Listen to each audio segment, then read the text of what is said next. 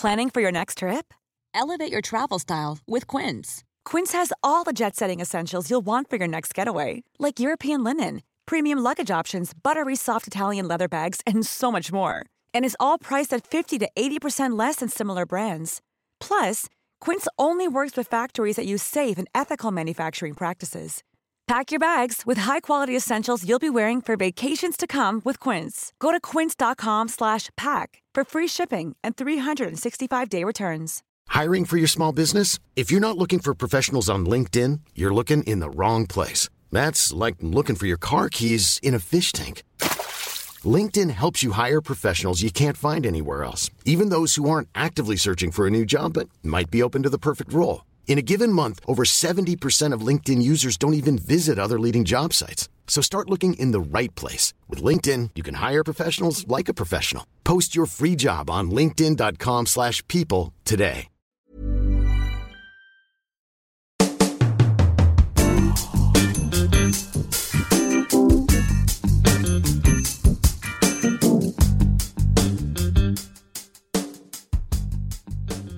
Välkommen till Utvik och böcker som presenteras i samarbete med Akademibokhandeln.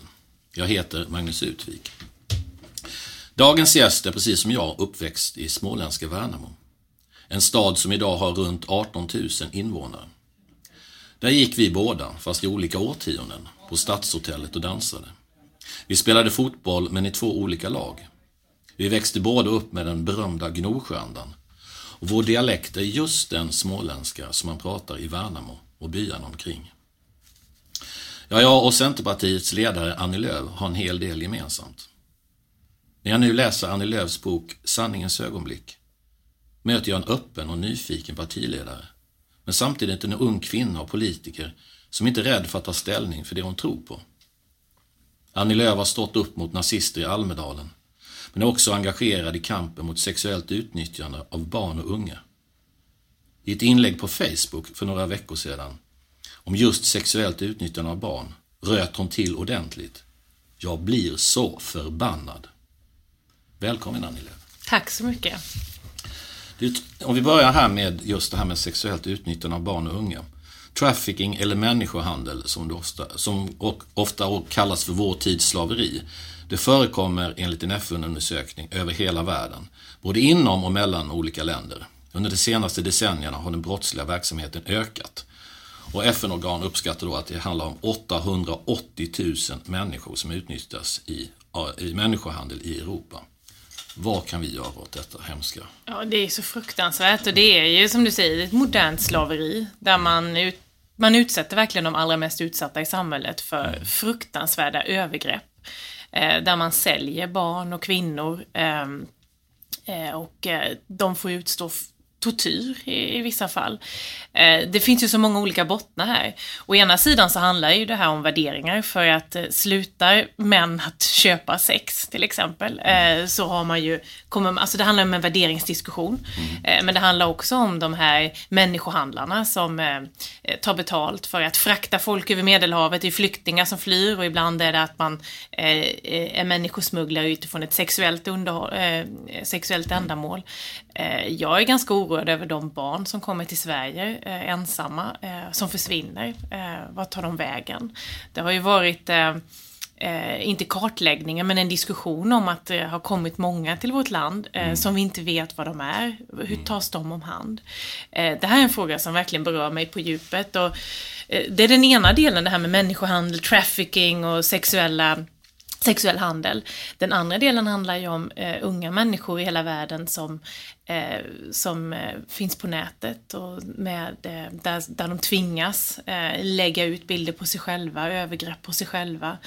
Och det har ju kommit nu utifrån ett juridiskt perspektiv också möjligheten att kunna döma för våldtäkt även när det sker över nätet. Så att lagstiftningen här, jag är jurist också så att jag är väldigt engagerad i de här frågorna och det var en av anledningarna till jag faktiskt började plugga till jurist, utsatta barn och kvinnor.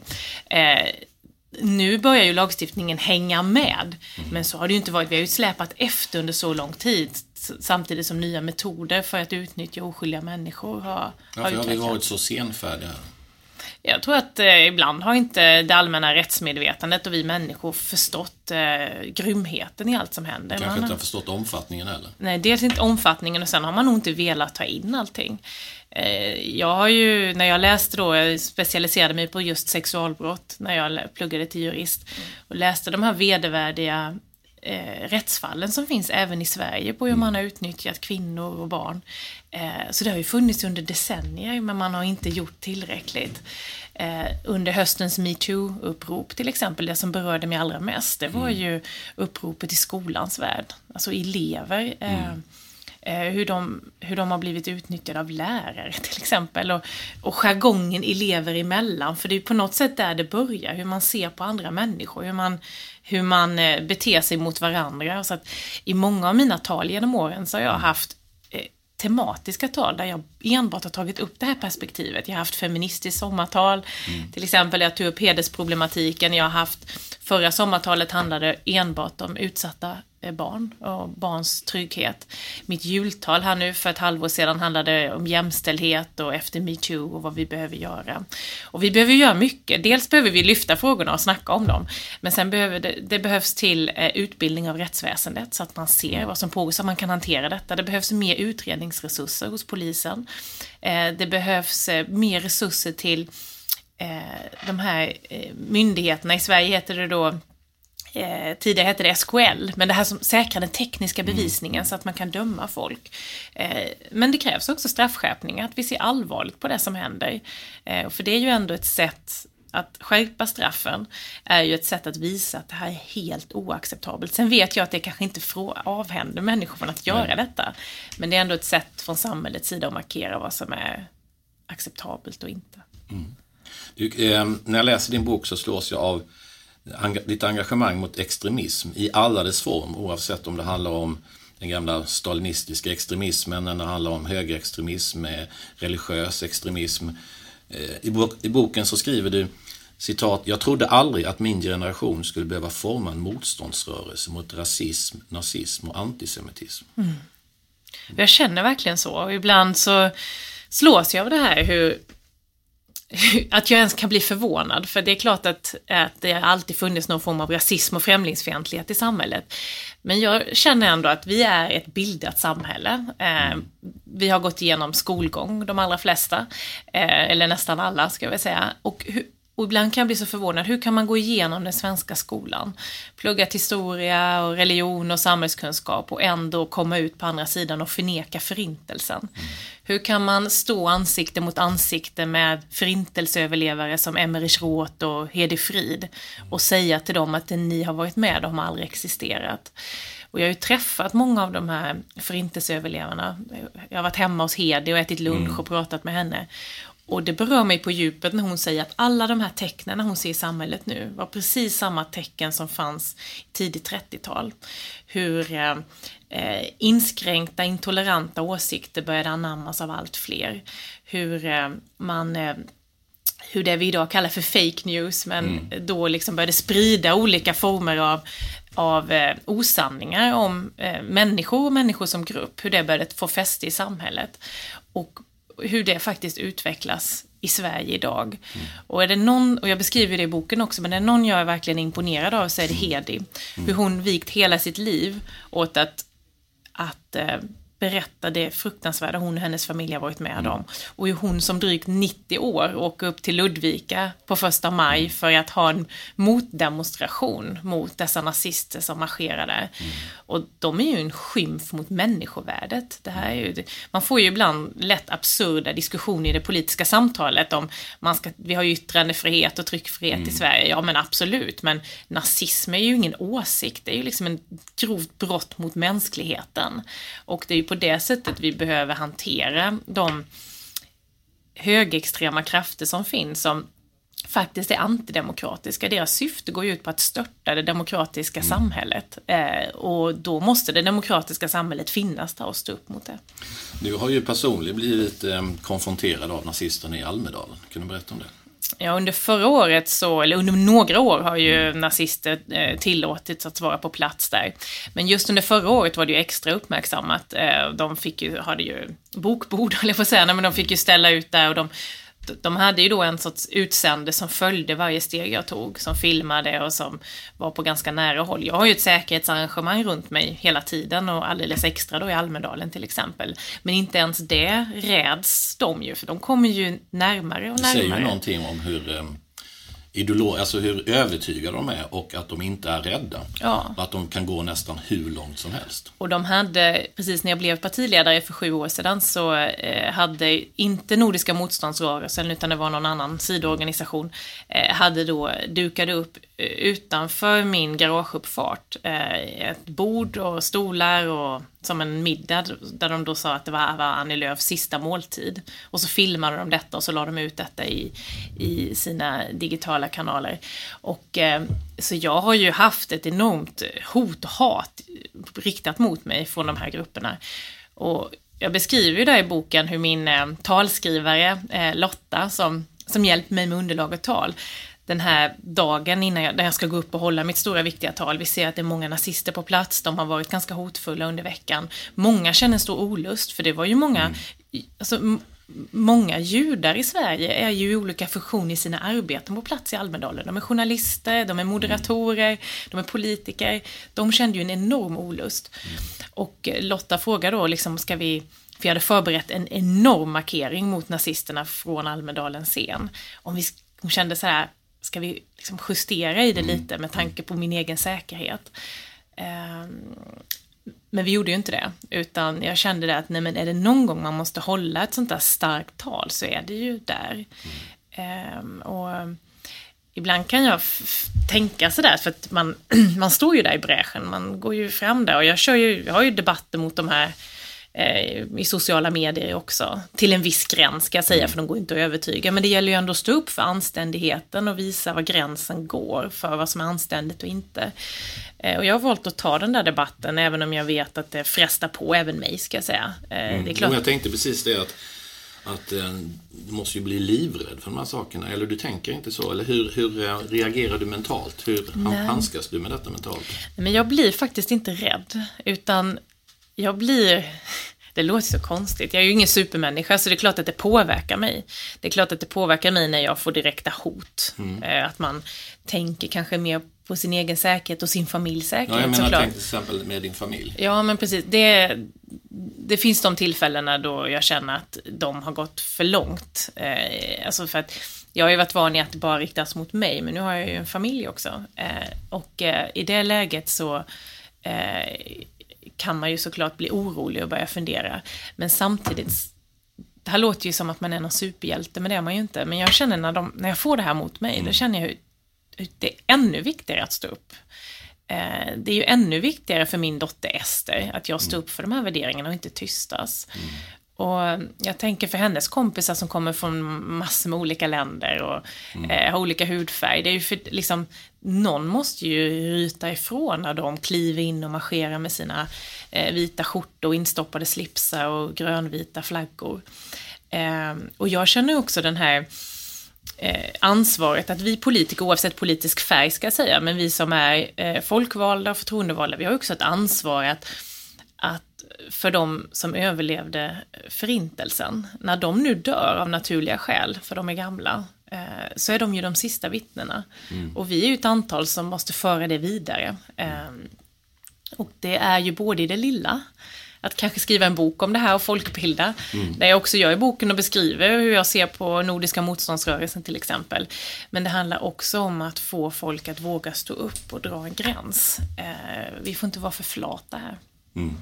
Men det sista frågan om det här, du har ju ändå ett väldigt civilkurage, det måste man säga när man läser din bok och nu när du berättar.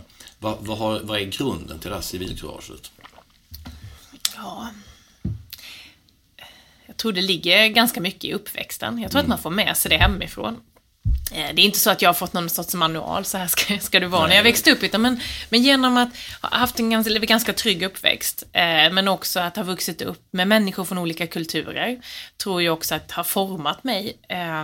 Jag växte upp då när det kom väldigt många från efter kriget i Jugoslavien. Så här i efterhand så har jag känt att det har nog präglat mig mer än vad jag trodde då när jag var 7, 8, 9, 10 år, när de kom i olika omgångar. Men det har ju gjort att jag tycker det är viktigt att markera att det finns ingen skillnad mellan människor. Och det har väl nog mamma och pappa uppmuntrat mig att se det på just det sättet. Så det har nog format en så här rättvise- och likabehandlingstanke hos mig som är väldigt stark. Så. Jag tänker så här också, vi kommer ju från Småland och det är vår hembygd, och trots låg arbetslöshet i Värnamo och en väl fungerande kommunal service så har Värnamo skakats av ett antal skjutningar det senaste året. Och din pappa, Hans-Göran Johansson, som är kommunstyrelsens ordförande i Värnamo, han sa så här angående skjutningarna i Värnamo: skjutningar förknippar man ju med gängkriminalitet. Vad måste vi göra för att hejda detta? Ställer han den retoriska frågan. Vad är det som har hänt med vår kära hemstad? Det har ju under ett antal år, eller under ganska lång tid, varit tyvärr ett ställe där organiserad brottslighet har funnits i olika sammanhang. Det har ju varit MC-relaterad brottslighet mellan olika MC-gäng till exempel. Jag kan inte det här närmare, men jag vet ju att polisen är på detta och att man har lyft att det är just gängkriminalitet och grov organiserad brottslighet. Och förmodligen, jag vet inte, men det har säkert med knark och vapen i botten. Det som det är ju inte Värnamo förskonade på något sätt.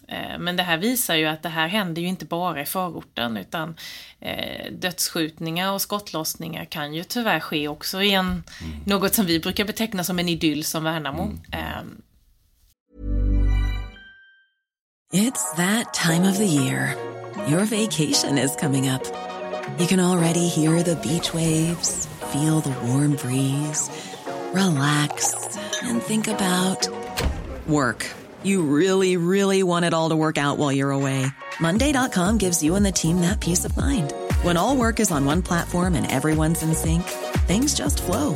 Wherever you are, tap the banner to go to Monday.com. Hey, it's Ryan Reynolds, and I'm here with Keith, co-star of my upcoming film, If, only in theaters May 17th. Do you want to tell people the big news? All right, I'll do it. Sign up now and you'll get unlimited for $15 a month and 6 months of Paramount Plus Essential Plan on us. MintMobile.com/switch. Upfront payment of $45 equivalent to $15 per month. Unlimited over 40 gigabytes per month. Face lower speeds. Videos at 480p. Active Mint customers by 531.24 get 6 months of Paramount Plus Essential Plan. Auto renews after 6 months. Offer ends May 31st, 2024. Separate Paramount Plus registration required. Terms and conditions apply if rated PG. There's never been a faster or easier way to start your weight loss journey than with PlushCare. PlushCare accepts most insurance plans and gives you online access to board-certified physicians who can prescribe FDA-approved weight loss medications like Wegovy and Zepbound for those who qualify. Take charge of your health and speak with a board-certified physician about a weight loss plan that's right for you. Get started today at plushcare.com/weightloss. That's plushcare.com/weightloss. plushcare.com/weightloss. Jag tänker på, du talar väldigt mycket gott om den så kallade Gnosjöandan. Kan du beskriva den lite kort och vad den betyder för dig? Nej, men jag brukar beskriva Gnosjöandan som, eller så här, jag får ofta frågan, hur kommer det sig att en region i Småland har lägst arbetslöshet, lägst ohälsotal, bäst integration och sådär. Och ur det så kan man väl hämta en hel del. Dels så tror jag att det har varit ett bra samarbete mellan ett intensivt småföretagare-nätverk, alltså småföretagare och industri. Det har varit ett rikt föreningsliv med allt ifrån kyrkor till andra former av idrottsföreningar. Och sen har kommunerna i Gnosjöregionen haft ett väldigt bra samarbete mellan föreningslivet och företagandet. Så att kärnan för mig i Gnosjöandan handlar om samverkan mellan de här olika aktörerna som har gjort att företagsledarens barn och arbetarens barn har spelat i samma fotbollsförening, vilket har gjort att man har lärt känna varandra. Så måste det ha varit för dig när du spelade i IFK Värnamo. Ja, men så var det. Det var ju, alltså tittar man på mitt fotbollslag då, så var ju det en enda stor integrationsfest. För att, nej, men där kom ju människor från olika håll. Och där var både jag då som var polisens dotter, och det var företagsledarens dotter, och det var de föräldrar som inte hade något arbete. Det var människor som precis hade börjat lära sig svenska då, de var i 10-11 års åldern. Men där spelar det ju ingen roll när man var på fotbollsplanen. Och det är väl Gnosjöandan också, att genom arbete så kommer man in i samhället. Genom att spela fotboll eller vara duktig på planen så blev man en i gänget. Och det tycker jag är en väldigt bra tanke med det här med Gnosjöandan. Man hjälps åt och man stöttar. Det man också kan se när man tittar utifrån ett näringslivsperspektiv, det är ju att väldigt många företag är beroende av varandra. Så går man på en företagsmässa hemma, då säger man, den här produkten säljer jag, men den här delen, den är gjord av det företaget där borta i den mässhallen, och den här delen är gjord av den där, så jag sätter samman detta. Och det visar ju också på vilket beroende man har av varandra på orten. Så lägger det ena företaget ner, så får det konsekvenser för människor som jobbar på de andra företagen också. Och det är också det här nätverket, det osynliga nätverket som finns av samarbete som är en del av Gnosjöandan. Så jag tänker också så här att det finns någonting i det här att man behöver inte, den som en gång har stått på golvet kan på något vis också förflytta sig uppåt i samhället. Det är inte så låst i Värnamo. Så nu när jag var hemma på besökte det nya kulturhuset som är gamla gummifabriken. Där jobbade det som mest 900 personer, vilket är helt fantastiskt många med tanke på att stan var så pass liten då. Och då så sa jag till mannen... Mitt i stan dessutom. Mitt i stan, ja. Och så sa jag till mannen som sköter om själva biografdelen att jag har sprungit över den här järnvägen många gånger. Och då ropar de alltid på järnvägen att undan från spåren, ungar. Liksom. Och då så berättade han att han kom från Balkan på 70-talet, hade jobbat på gummifabriken, kunde inte ett ord svenska och hade fått börja med att lära sig vad list heter, dörrlist heter. Och sen och nu då, så många år efteråt, så var han då ansvarig för biografdelen.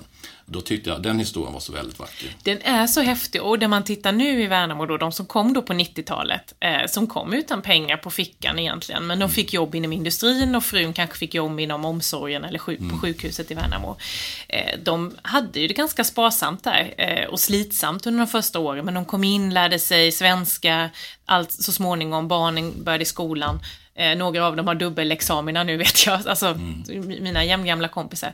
Men de bor ju sedan 15 år tillbaka i de nybyggda husen i Värnamo. Alltså de har ju gjort en ekonomisk resa som gör att när Värnamo nu växer och man bygger nya villor och nya tomter, så är det ju de som då kom nya till vårt land för 20-25 år sedan som är de som är kapitalstarka på det sättet. Och det visar ju på vikten av hur språk och jobb och komma in i samhället är för att kunna lyckas och komma in. Jag tänkte också på, för mig finns det en annan del av Gnosjöandan också som handlar om lite småaktighet, och när jag växte upp så fanns det ju en väldigt stark homofobi. Jag vet inte om du känner igen någonting av det här. Jo, men absolut, och det är väl den delen som jag inte är så stolt över. Som jag har ju många vänner som är homosexuella och som kanske inte, som faktiskt inte vågade komma ut förrän man flyttade ifrån Jönköpings län, ska jag säga, för det är inte bara kring Värnamo utan hela länet egentligen. Och det är ju så otroligt sorgligt, för det gör ju att många unga människor förnekar ju sin identitet under sin uppväxt och skapar psykisk ohälsa och otrygghet. Det har nog blivit lite bättre. Jag var med på jag var faktiskt med för något år sedan på ett Pride-tåg som gick i Värnamo. Som några UF-elever på gymnasieskolan anordnade. Men jag tror att vi fortfarande behöver jobba med sådana värderingar, och jag tror att det kanske hör ihop med det starka fäste som ändå de olika kyrkorna har haft i Jönköpings län. För att för mig handlar ju, om vi är toleranta mot andra människor som kommer från andra länder, så måste vi ju vara toleranta mot människor som har olika sexuell läggning till exempel. Så att jag hoppas att det är en rörelse som fortsätter, så att vi kan få en Gnosjöanda som är lika öppen mot andra människor som den är mot omvärlden. Du hade ju MVG i alla ämnen på gymnasiet. Och i boken så skriver du att du ibland inte vågade framhålla detta. Du kände liksom att du måste tona ner det. Varför kunde du inte vara stolt över att du var duktig? Men jag var nog som människa väldigt stolt över det. Men jag vet att jag alltid gjorde någon sorts bortförklaring till varför. Alltså jag kunde säga så här, men när man får frågan, det har jag ju fått i många olika sammanhang eftersom jag har varit offentlig person sedan jag var väldigt ung. Där man har sagt, men jag hade MVG i alla ämnen, men jag hade väldigt lätt för att lära. Eller jag pluggade väldigt hårt. Och det ligger nog lite, kanske i min uppväxt också, att det är helt okej att vara duktig och det är helt okej att lyckas och vara framgångsrik. Men förhäv dig inte, berätta inte om det så mycket. Och den mentaliteten tror jag också finns hemma ganska mycket.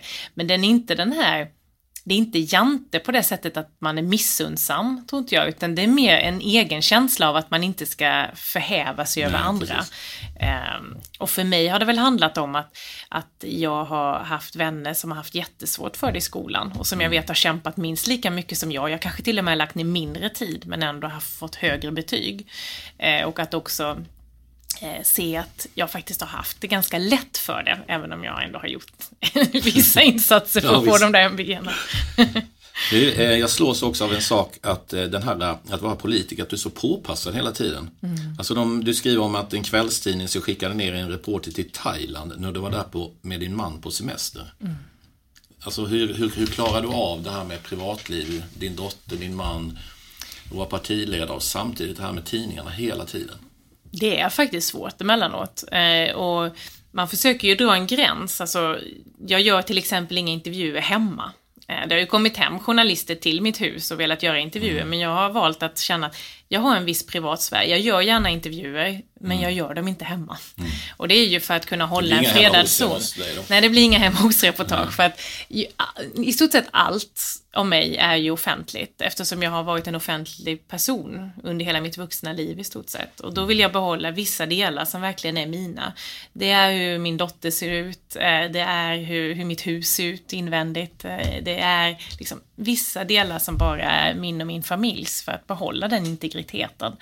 Men det är klart så att det är påfrestande även för mig, ska jag säga, men kanske framförallt för min man i de lägena, för han har ju inte valt att vara offentlig. Han har ju bara råkat bli kär i mig och gift sig med mig på det sättet, och vi lever ju ett helt vanligt privatliv. Han försöker göra det i så stor utsträckning som möjligt och är väl inte bekväm med att gå på såna här röda mattor och sånt. Vi gör ju det väldigt, väldigt sällan tillsammans. Just för att han är ju min privata sfär och inte min professionella offentliga. I dagens Metro, när jag satt på bussen hit, så läste jag om hur utsatta unga kvinnor är i politiken. Alltså män kan också vara utsatta, men särskilt alla sexistiska påhopp de får höra. Det stod om en ung socialdemokratisk kvinna i Blekinge som sa att de sakerna jag får höra, jag önskar inte ens min värsta ovän. Hälften av det som jag får höra. Och det gjorde att hon var både rädd, ledsen och orolig för demokratin i Sverige. Vad skulle du vilja säga till de unga tjejer och killar som vill börja arbeta politiskt? Hur ska de klara av det här? Det är ett jättetufft klimat, och jag tycker att det har blivit tuffare och tuffare, ska jag säga. Alltså hårdare och hårdare.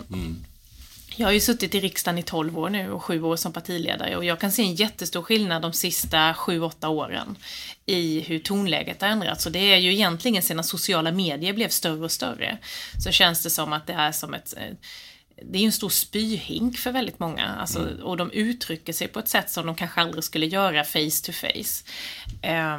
Men jag får ju allt det där, och jag får ju hela registret mot mig.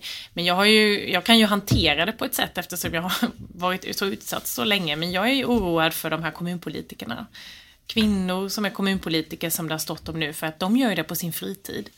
De har ju ett vanligt jobb. De är ju lärare eller poliser eller liknande på sitt vanliga jobb, och sen så lägger de av sin privata fritid och vara hobbypolitiker, lokalpolitiker, och få utstå sådana fruktansvärda glåpord. Och det är ju det som gör mig så frustrerad, det är ju att det hatet som riktas, det är ju med grov sexuell underton. Alltså det är ju att vi kvinnor, vi är inte bara batikhäxor, utan vi är madrasser, och när jag får igenom någonting med regeringen till exempel, så är det för att jag har gått till sängs med Stefan Löfven, och alltså den här sexuella undertonen som hela tiden finns. Och här visar vi ju med all önskvärd tydlighet att synen på män och kvinnor skiljer sig åt, och vi har ganska lång väg kvar av andra innan vi når jämställdhet med det perspektivet som finns på kvinnor och tjejer.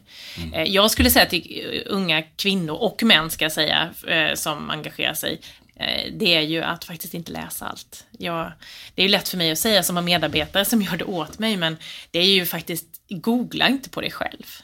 Jag har inte gjort det på många, många år. lyssnar inte på allt. Alltså jag vet ju att när jag skriver någonting så är det ju massor med botar, alltså såna här människor som inte finns så att säga. Det är ju automatiserade saker som går igång, kommentarer och synpunkter.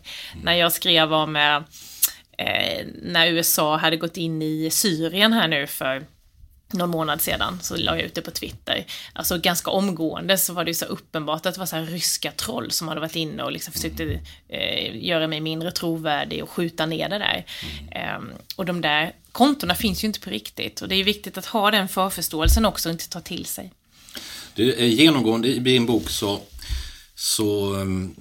slår sig ändå av den ljusa blick på framtiden som du har. När många pratar om ett land som sjunker ner i mörkret så har du ett helt annat synsätt. Ja, jag har det och det har nog med hur jag är som person. Och det har också med att göra att jag tror faktiskt på framtiden. För även om vi har pratat väldigt mycket om de här, alltså om hatet och nazister och trafficking och liknande nu, och det är ju bara mörker egentligen. Men jag tror ändå på att anständigheten på något sätt måste segra.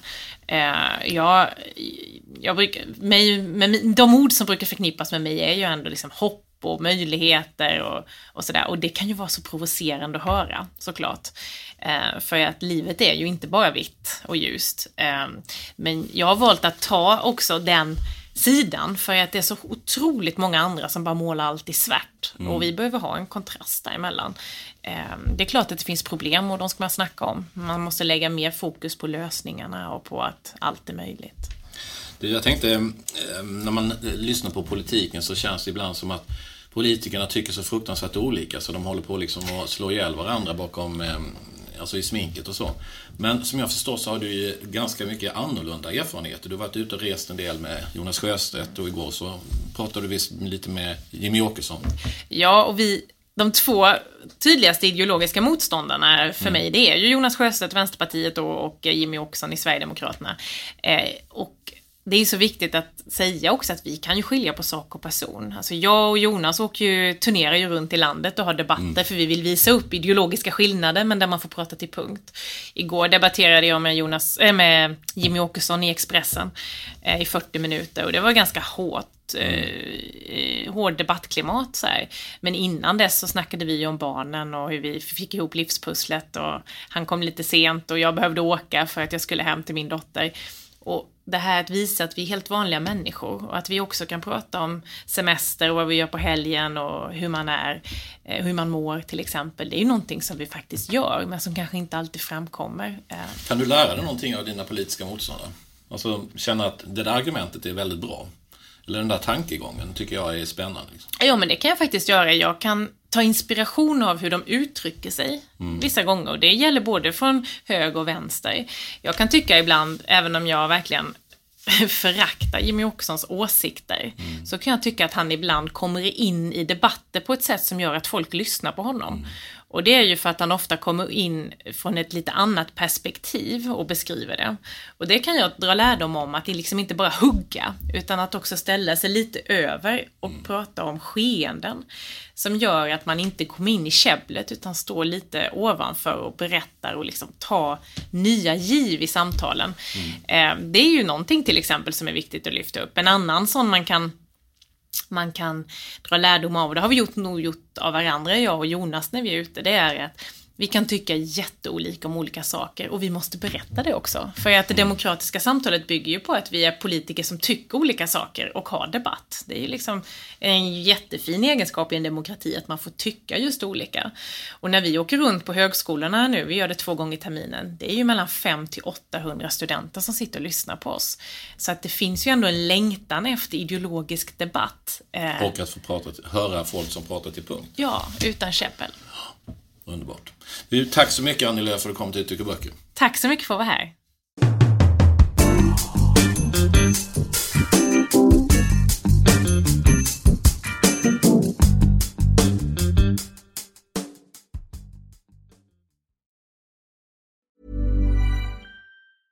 Even when we're on a budget, we still deserve nice things. Quince is a place to scoop up stunning high-end goods for 50 to 80% less than similar brands. They have buttery soft cashmere sweaters starting at $50, luxurious Italian leather bags, and so much more. Plus, Quince only works with factories that use safe, ethical, and responsible manufacturing. Get the high-end goods you'll love without the high price tag with Quince. Go to quince.com/style for free shipping and 365-day returns.